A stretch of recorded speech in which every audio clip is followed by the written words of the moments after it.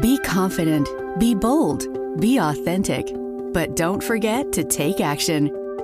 This is Ordinary to Badass, where our stories empower women to step into the spotlight of their own lives and pursue what they're truly passionate about. It's time to step into the arena and become more than just extraordinary. It's time to become a badass with your host, Marie Sonneman.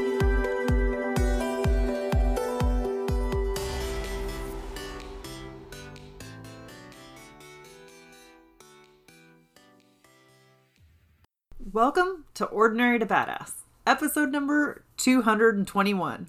In this episode, you're going to hear from Lorna Green. This episode is like a mindset masterclass. I just absolutely loved the tactical tips that Lorna provided. So, of course, we talk about mindset, the thoughts that we're thinking in our head, and what to do when you lose everything. And also, why you should be like Peter Pan and never grow up. Like I said, this episode has so many good nuggets. You're not going to want to miss it. So before we get to the episode, I want to remind you of this temporary deal that I have going on. If you are struggling with something mindset or weight, health, that kind of thing, or with your finances, then hop on a call with me. Really, it all comes down to mindset. It's often not about the food. It's not about what you're spending money on. It's all about what's going on in your mindset. So let's get to the bottom of that. And I'm offering a free hour-long coaching call. This can absolutely change the trajectory of your life and the remainder of 2022, because guess what? It's only July. There is still time left in 2022. So if you're interested, head on over to ordinarytobadass.com/coaching. With that, let's get to the show.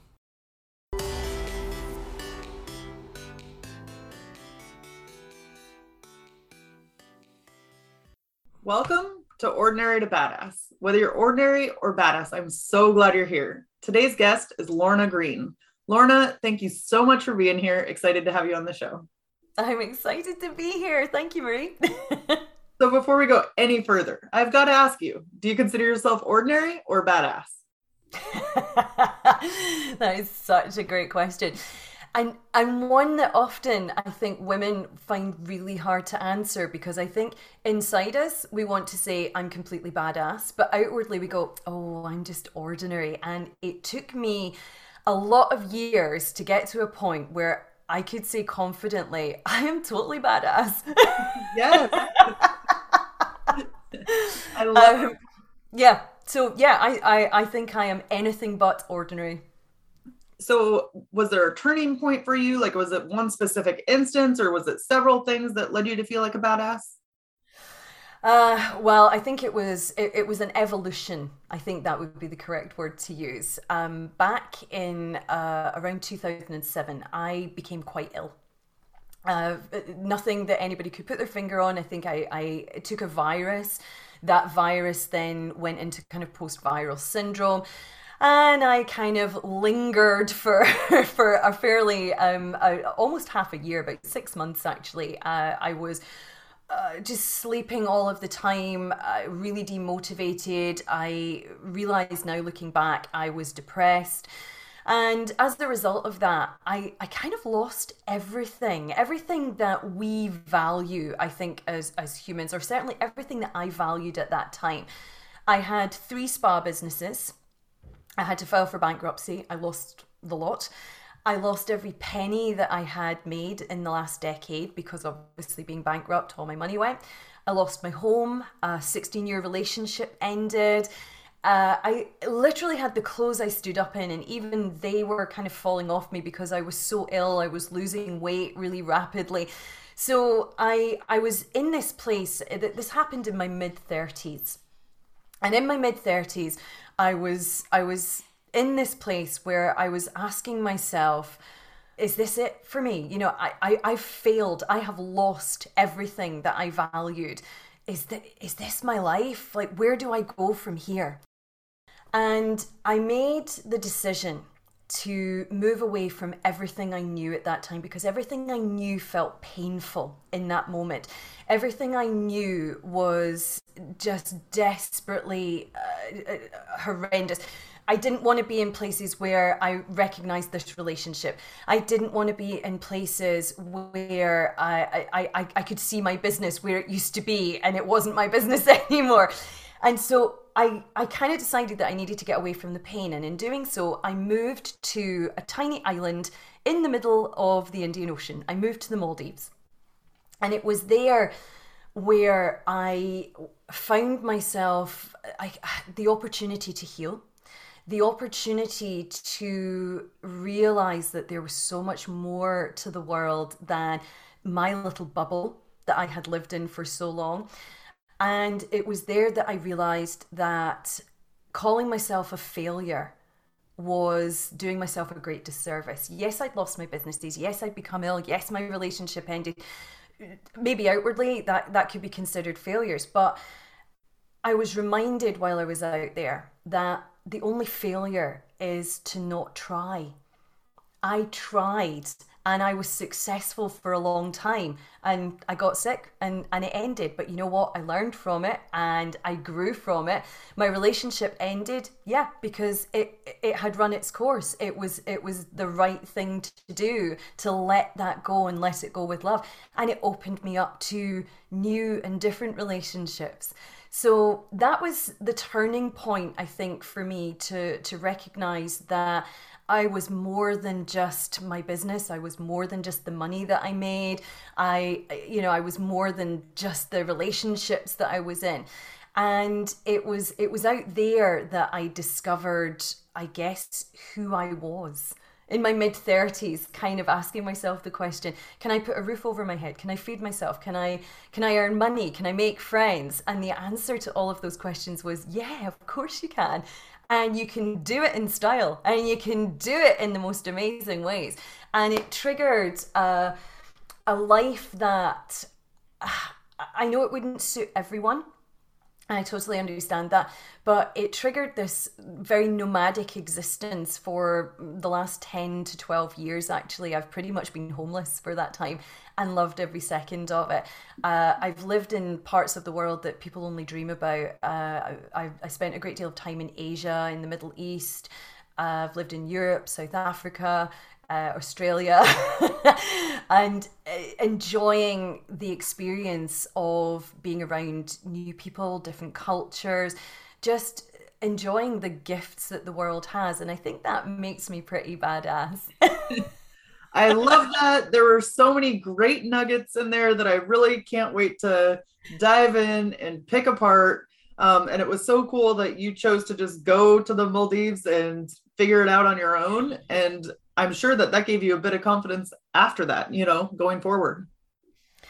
It did. At the time, looking back on it, yes, it was absolutely the best thing that I could have done. At the time, it was probably one of the most terrifying things I've ever done in my life, to realize, like, when you're in your mid-30s and you wake up one day and you realize that you've never made an adult decision on your own in your entire life. Because I went from living with my family to living with my partner. I met my partner at the age of 16. And so, we'd been together. I was 35 when we split up. And so nothing in my life had ever been just me on my own. And that was a really terrifying place to be.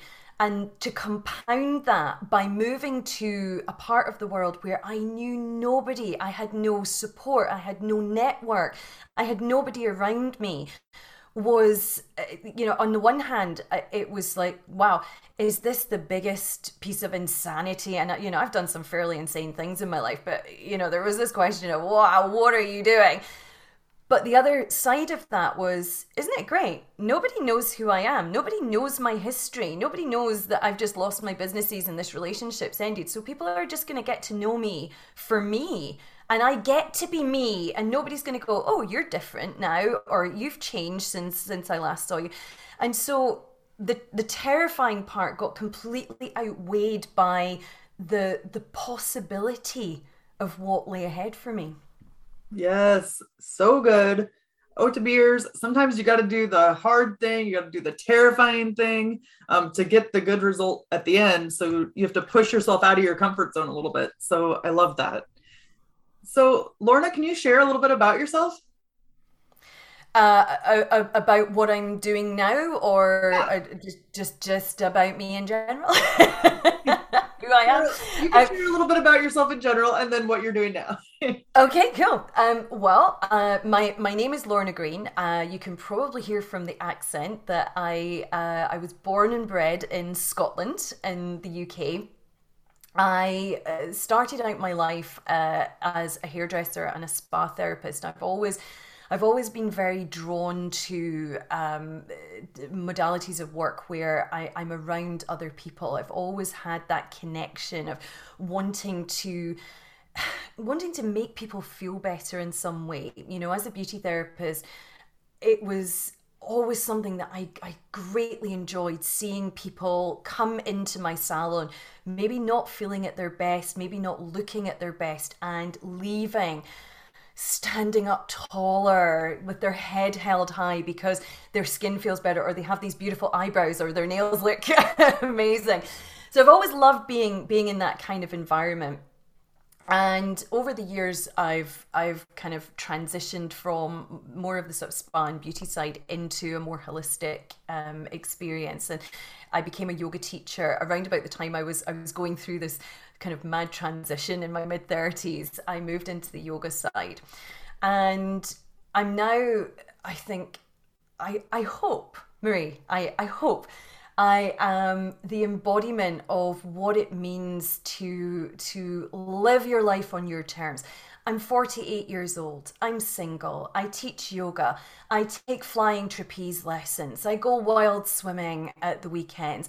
My life is what I want it to be. My age is not a factor in that.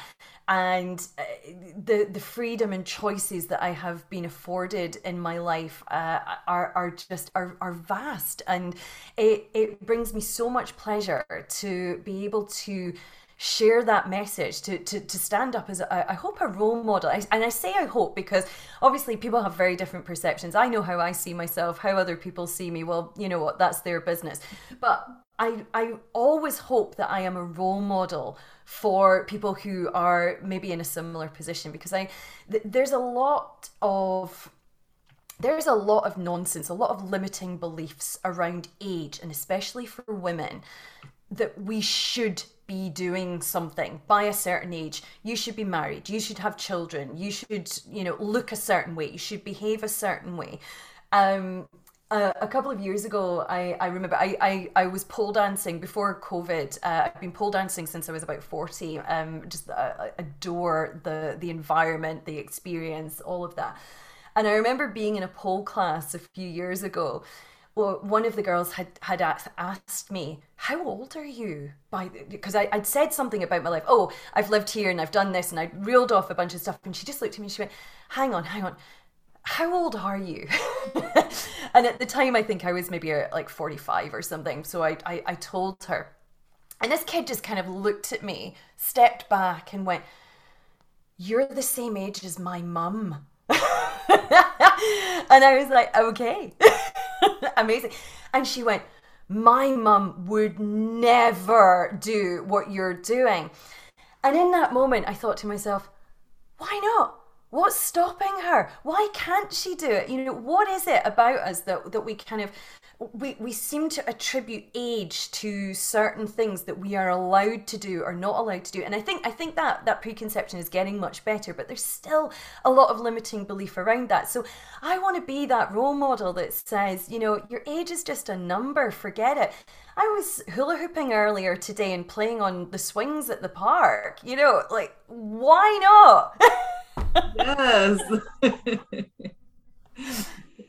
No, I think it's so important because it's like we hold ourselves back from all of these things that could bring us joy or bring us more life and more energy. And it's like we worry too much. What is that person going to think? What is that person going to think? And it's like, who cares, And I guess it's easy to say that sometimes, but like once you actually start doing it, I would imagine that it gets a little bit easier each time. Has that been true for you?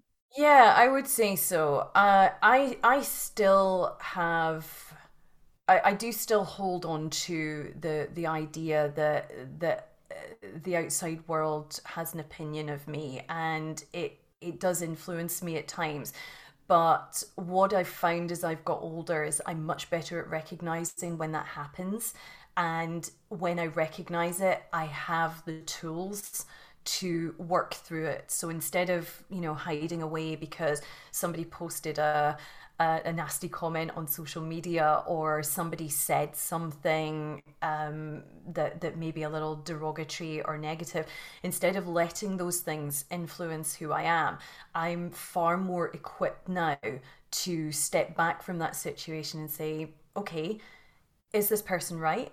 Do I agree with what they're saying, or am I happy with the direction that I'm taking? And if so, well, you know what, I'm going to continue on that path. My mum always had a great phrase saying that she would repeat often when my sister and I were children. And it was quite simply, if you're not hurting yourself and you're not hurting anyone else, go do your thing. Go do whatever it is that you want to do. And I've held that with me for a long time. But I was very much influenced by external validation when I was younger. And I think that was actually one of the reasons that I went into the spa world and worked as a beauty therapist for a long time, because I needed to hear people say, I could wax someone's legs and a client would say, Lorna, that was the best leg wax I've had in years, or I would give a massage and the person would book back in. And all of this external validation really fed me. But where that becomes an issue is when you see 10 clients in a day, for example, and 9 of them think you're amazing, tell you that you're amazing, and you have that one person halfway through your day that goes, yeah, it was all right. I would hold on to that one person. So instead of those 9 people that had all told me something was great, I would hold on to that one person. Maybe they didn't even say it was, it was bad. They just went, yeah, it was an okay massage, or yeah, I've had better leg waxes.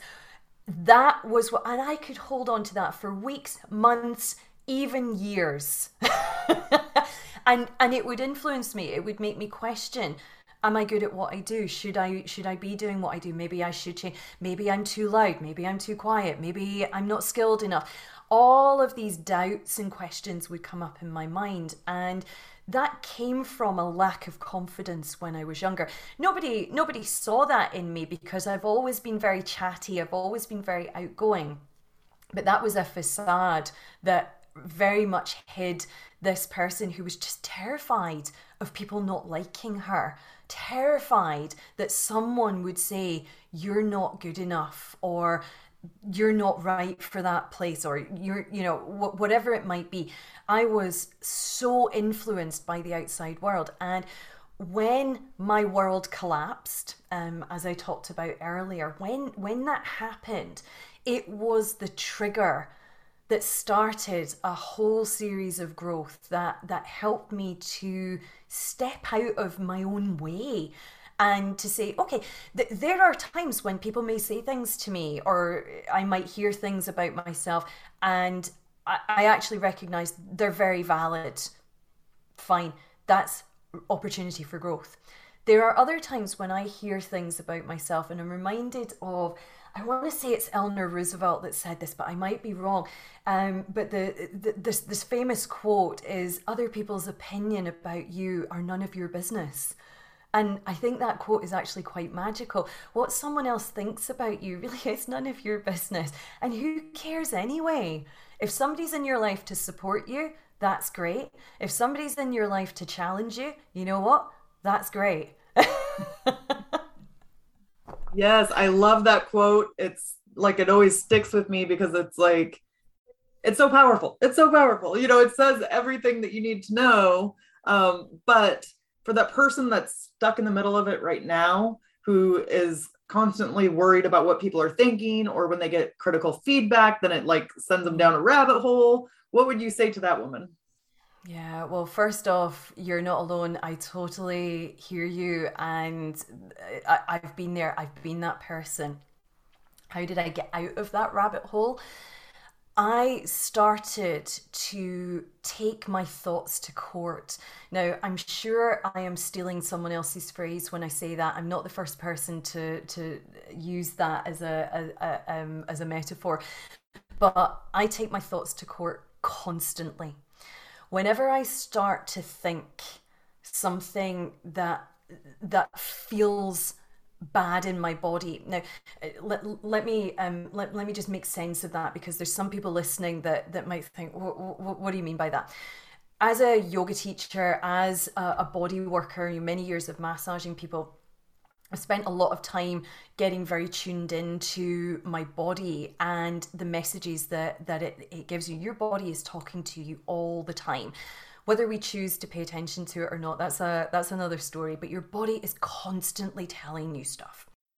And when you have thoughts, or when you use your words, your body reacts. And it might react in ways where you have physical sensation. You know, that tightening in your tummy when maybe you say something and you realize that, oh, maybe that wasn't the right thing to say in that particular situation. Or it might be a heaviness that descends upon you, or indeed at the other end of the scale, a lightness that comes over you. All of these things are messages. So when I have a thought, and I can feel my body, I feel myself curling inwards, collapsing downwards. The sensations in my body are uncomfortable. And I know this thought is taking me somewhere that I don't really want to go. I take that thought to court and I start asking myself questions. Now, this is where you have to get very objective, and it takes a little bit of time when you first start out. This isn't something that you just snap your fingers, oh yeah, I'm great with this now. You've got to keep doing it. It's like going to the gym and lifting weights. You're not going to lift the heavy weights first of all. You've got to lift the light ones first. So you've got to keep doing it. But asking yourself questions. Is this a thought or is this a fact? Is a great question to ask yourself. And if it's a thought, what evidence is there that this is even true? And just there's a number of questions that you can go through with yourself, simply breaking down whether this thought is something that needs to be paid attention to, or whether this thought is something that needs to be dismissed. And there's a really interesting thing that happens when you start to take your thoughts to court.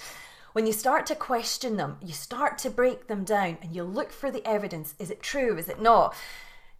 It kind of dissipates and fades into the background, and all those sensations in your body, that tightness, that feeling that you have eases.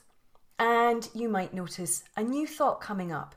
I recognize that this person might see me in this way, and perhaps in future I can make them more comfortable. In my case, let me give you an example of this. In my case, I'm an incredibly loud individual.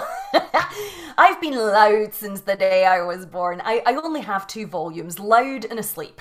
That's all there is, right? There is nothing in between. And for a lot of people, when I walk into a room, I'm quite overwhelming. I'm a lot to take on board. And I get that. I get that I am not everybody's cup of tea. Who is, right? And often there might be situations where someone will say to me, "Oh, Lorna, you were a bit loud," or you need to tone it down a little bit. And there are times when I recognize, as the thought spiral goes, oh my God, I'm so loud and nobody likes me because and I need to stop saying stuff, and I speak too fast, and I should be more understanding, and all of this spiral starts to happen. I take those thoughts to court. Is it true? Is it a fact? Blah, blah, blah. And it may be that I recognize in a particular situation that my volume, my vibrance, if you will, may not be appropriate, and it may not be comfortable for other people. And so I make a choice. I can dial it down a little bit in order to make other people feel more comfortable. There are other times when I might find myself thinking, I'm actually really okay with who I was in that situation. I'm really comfortable with how I behaved and how I came across. And you know what? I accept that that's your perception, but it's not mine. I like that you dissect it a little bit, because it's so easy. As soon as somebody says something to you, then just you're like, the shame spiral, and just all the things, and it triggers everything. And yeah, it's really their own perceptions. They're like they wouldn't be comfortable being that loud is the truth. It really has nothing to do with you. It's how they would feel, you know? Yeah, exactly. And, we have to remember that there's a real, there's a common thread, I think, on social media at the moment. It's been around for quite a while, actually, but in this sort of wellness bubble, people are constantly talking about their truth. Well, I just speak my truth. And I find that well, first of all, I find that quite an arrogant thing to say. But secondly, it's kind of, can I swear a little bit? Yes, tell me. Am I allowed to do that? It's just bullshit, right?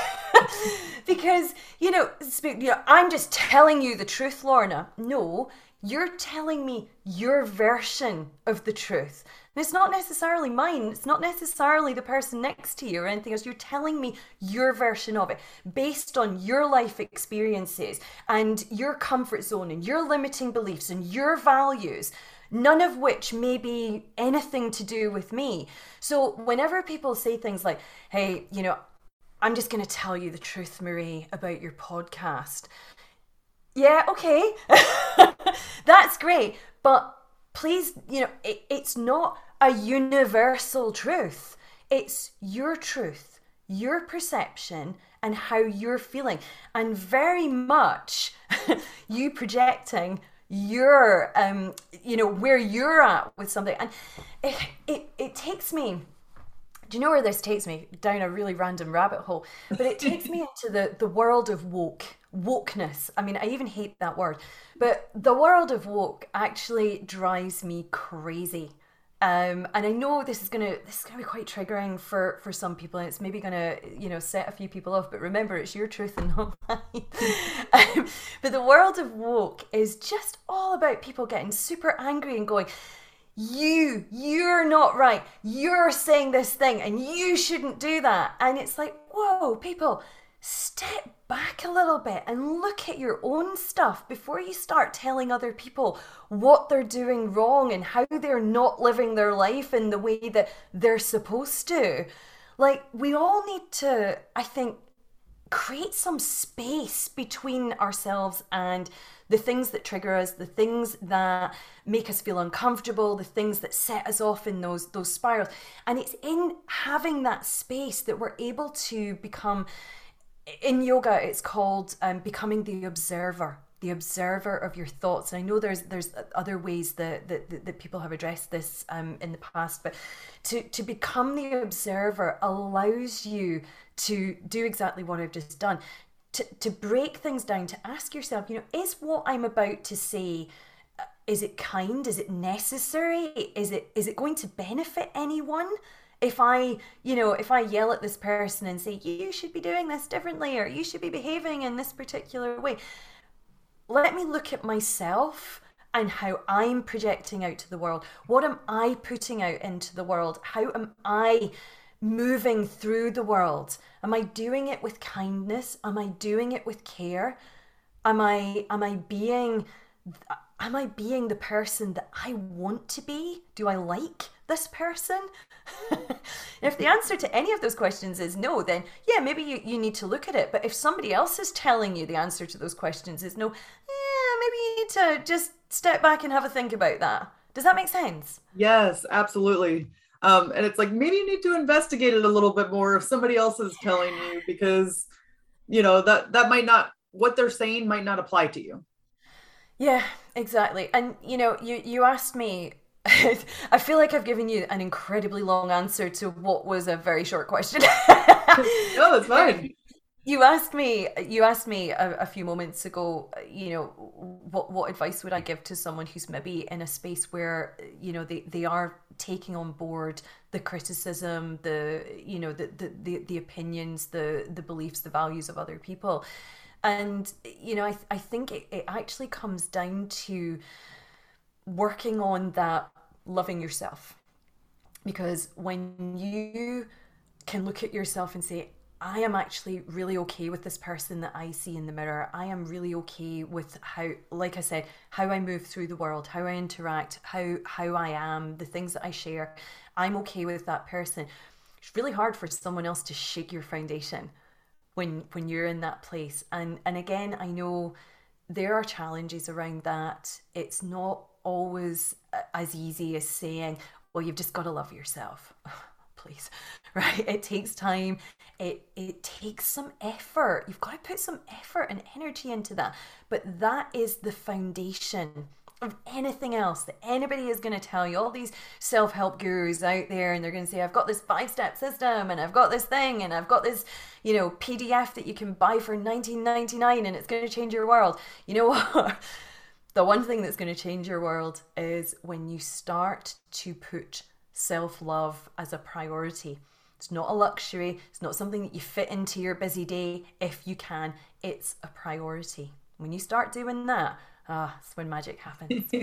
Yes, that's what to put the bank on or put your money on is yourself, and loving yourself and investing time in yourself. I think that is huge. And it's like, why don't people talk about that at a younger age, or teach their kids that?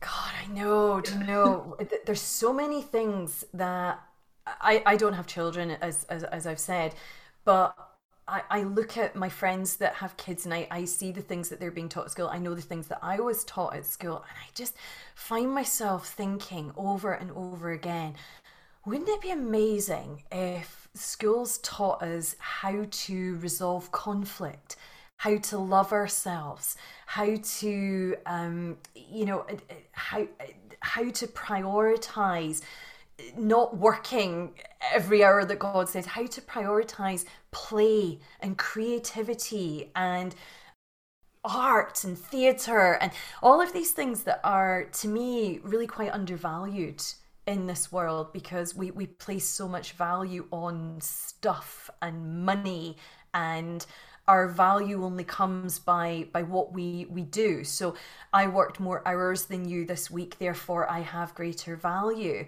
It's just such a terrible way to live. Yes.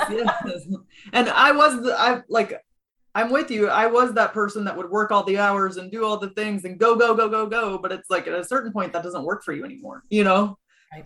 Yeah. So something you mentioned earlier was talking about the observer. And I wanted to see if you dive into that a little bit more, between the observer, observing the thoughts in your head versus the nonstop chatter. Can you talk about that a little bit? Oh, the chatter. It's like a radio that's just on all the time, isn't it? My own self-talk is, I say is because it can still go down that route. I want to make sure that people understand that we're all on a journey, right? And I know how cliched that sounds. We're all on this journey. But whatever we're doing, there is never an end to it. Now, I remember hearing this a long time ago, when it was actually one of my very first yoga teacher trainings. And I remember one of my teachers saying, you are now on a journey that will only end when you die. And I remember sitting in his class kind of going, what? Wait, what? Really? And he then went on to clarify this, and he said, self growth and learning and this development that you're doing is something that never has an end, because there's always something to learn. There's always somewhere to go. And when it comes to that self-chatter and becoming the observer, that is something that is just ongoing, because life challenges us in different ways at different times. So meditation for me was the gateway into starting to get a little bit of control over the negative, endless negative beating that I used to give myself. And meditation was really easy. Where I learned to meditate was quite literally, I mean, it couldn't be any more cliche, quite literally up the side of a mountain in the middle of nowhere. And it's pretty easy to get quiet and to get still when you're up the side of a mountain and everybody's doing the same thing, and you're in that environment where everybody is learning and growing in the same way.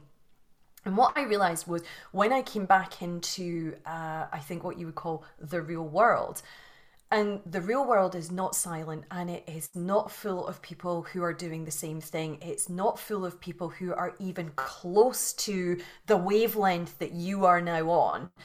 And there's all kinds of stuff going on. It might be work stress, family stress.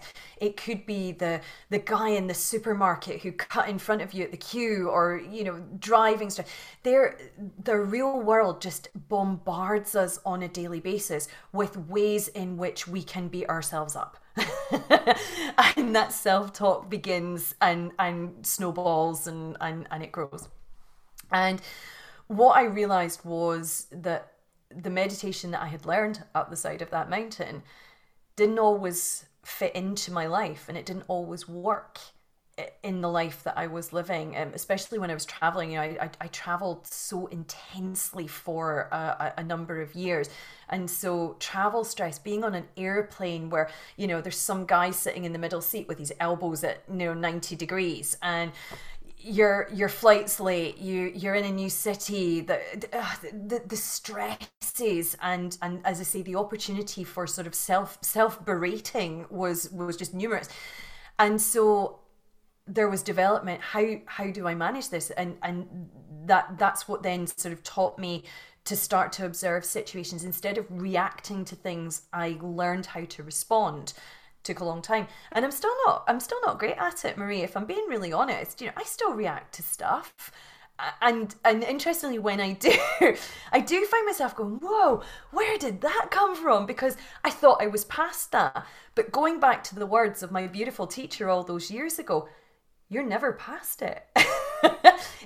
It's a journey, like an onion. You're just peeling back the layers, and there's things that you think you've dealt with, and then something will trigger you, and whoosh, it comes up again.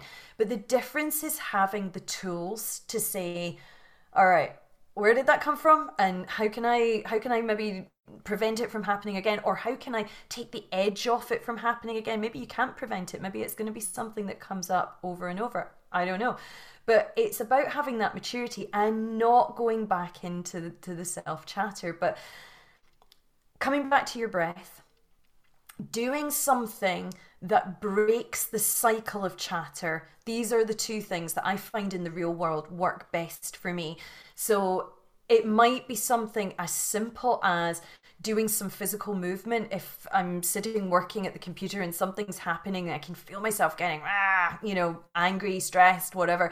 Just getting up and, like doing 10 jumping jacks. Boom, boom, boom. And my brain's kind of going, why are we doing jumping jacks when we're having an argument with that person via email?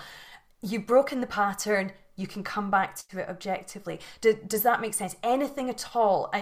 In NLP, neuro-linguistic programming, there's a phrase that's often used. Can you smell fish?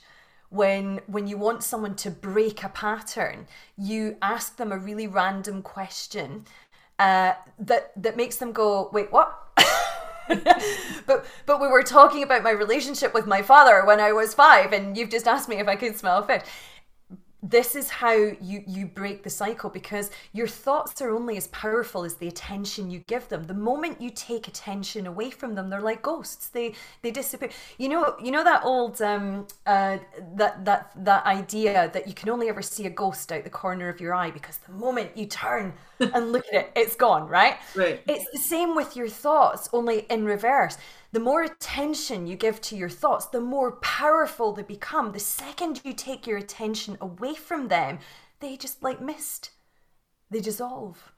And you're then in a more resourceful state to manage whatever situation you're in or whatever thought you're having. And you can take that objective view, taking your thoughts to court, asking the questions, doing all of the things that I talked about earlier. But all it takes is anything that interrupts your pattern. So good. This is really like a mindset masterclass. I love it. Oh, to beers. Can you smell fish? Remember that. Just distract yourself for a little bit. Yep, that's it. Just randomly ask anyone who's having if you've got kids that are having a tantrum or, like losing their mind at some point, ask them some really random question and see how they respond. Yes. So, Lorna, I know we're winding down here, but one question I gotta ask you is, do you have any advice for the women that's in the arena living? I just totally jacked that up. For the woman that's in the arena trying to live the life that she wants. Yeah. Oh God, it's like I can't make it. It sounds impossibly simple, but I've got to go all Nike on this one and say, just do it. And I know there's going to be people listening saying, well, it's all right for you. Oh, it's easy for you to say that. It's not easy for me to say that. For goodness sake, did you listen to my story at the beginning? I literally lost everything in my life and I still just did it. It's not, when something is simple, it's not necessarily easy. Okay? The two things are not the same, but the simplest route to anything you want is to just do it.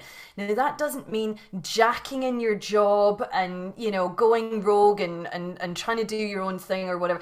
There's steps that you can take to temper the shock of whatever it is you're going to change. But I think the first thing that anybody needs to do, and we're not always very good at that, and actually this comes down to a little bit of meditation and breath work really helps with this.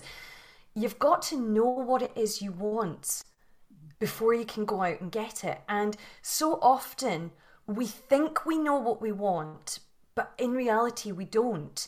Our mind is firing off in all different directions, and maybe we say I don't want to work a 9-to-5 anymore.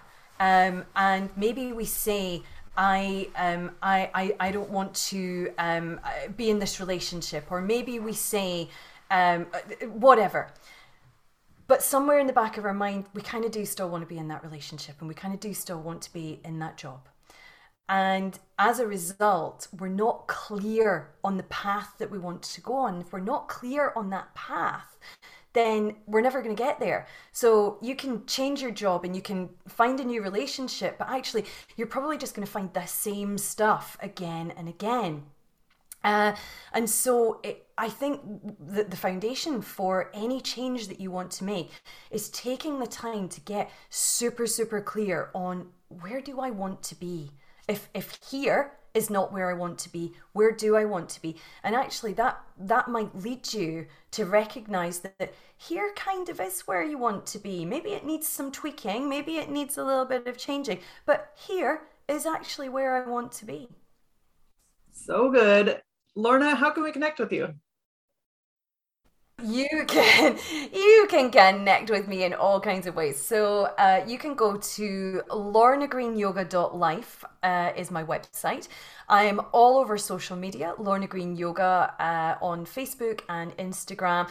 I've just started the world of TikTok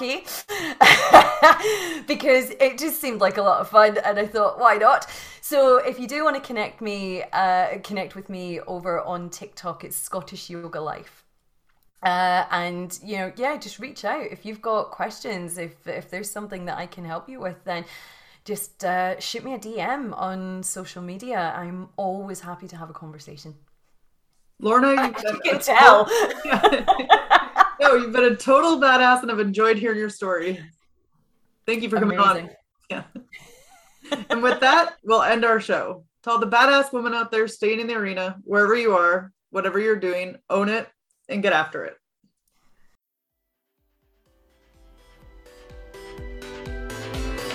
Now that you've listened to this episode of Ordinary to Badass, we want to hear from you. Go to our website, ordinarytobadass.com/podcast, and submit your own experience on how you took your life from ordinary to badass, and get the chance to be on a future Spotlight episode of the show. That's ordinarytobadass.com/podcast. While you're waiting for the next episode of the show, wipe off the sweat, dust off the dirt, and get back in the arena.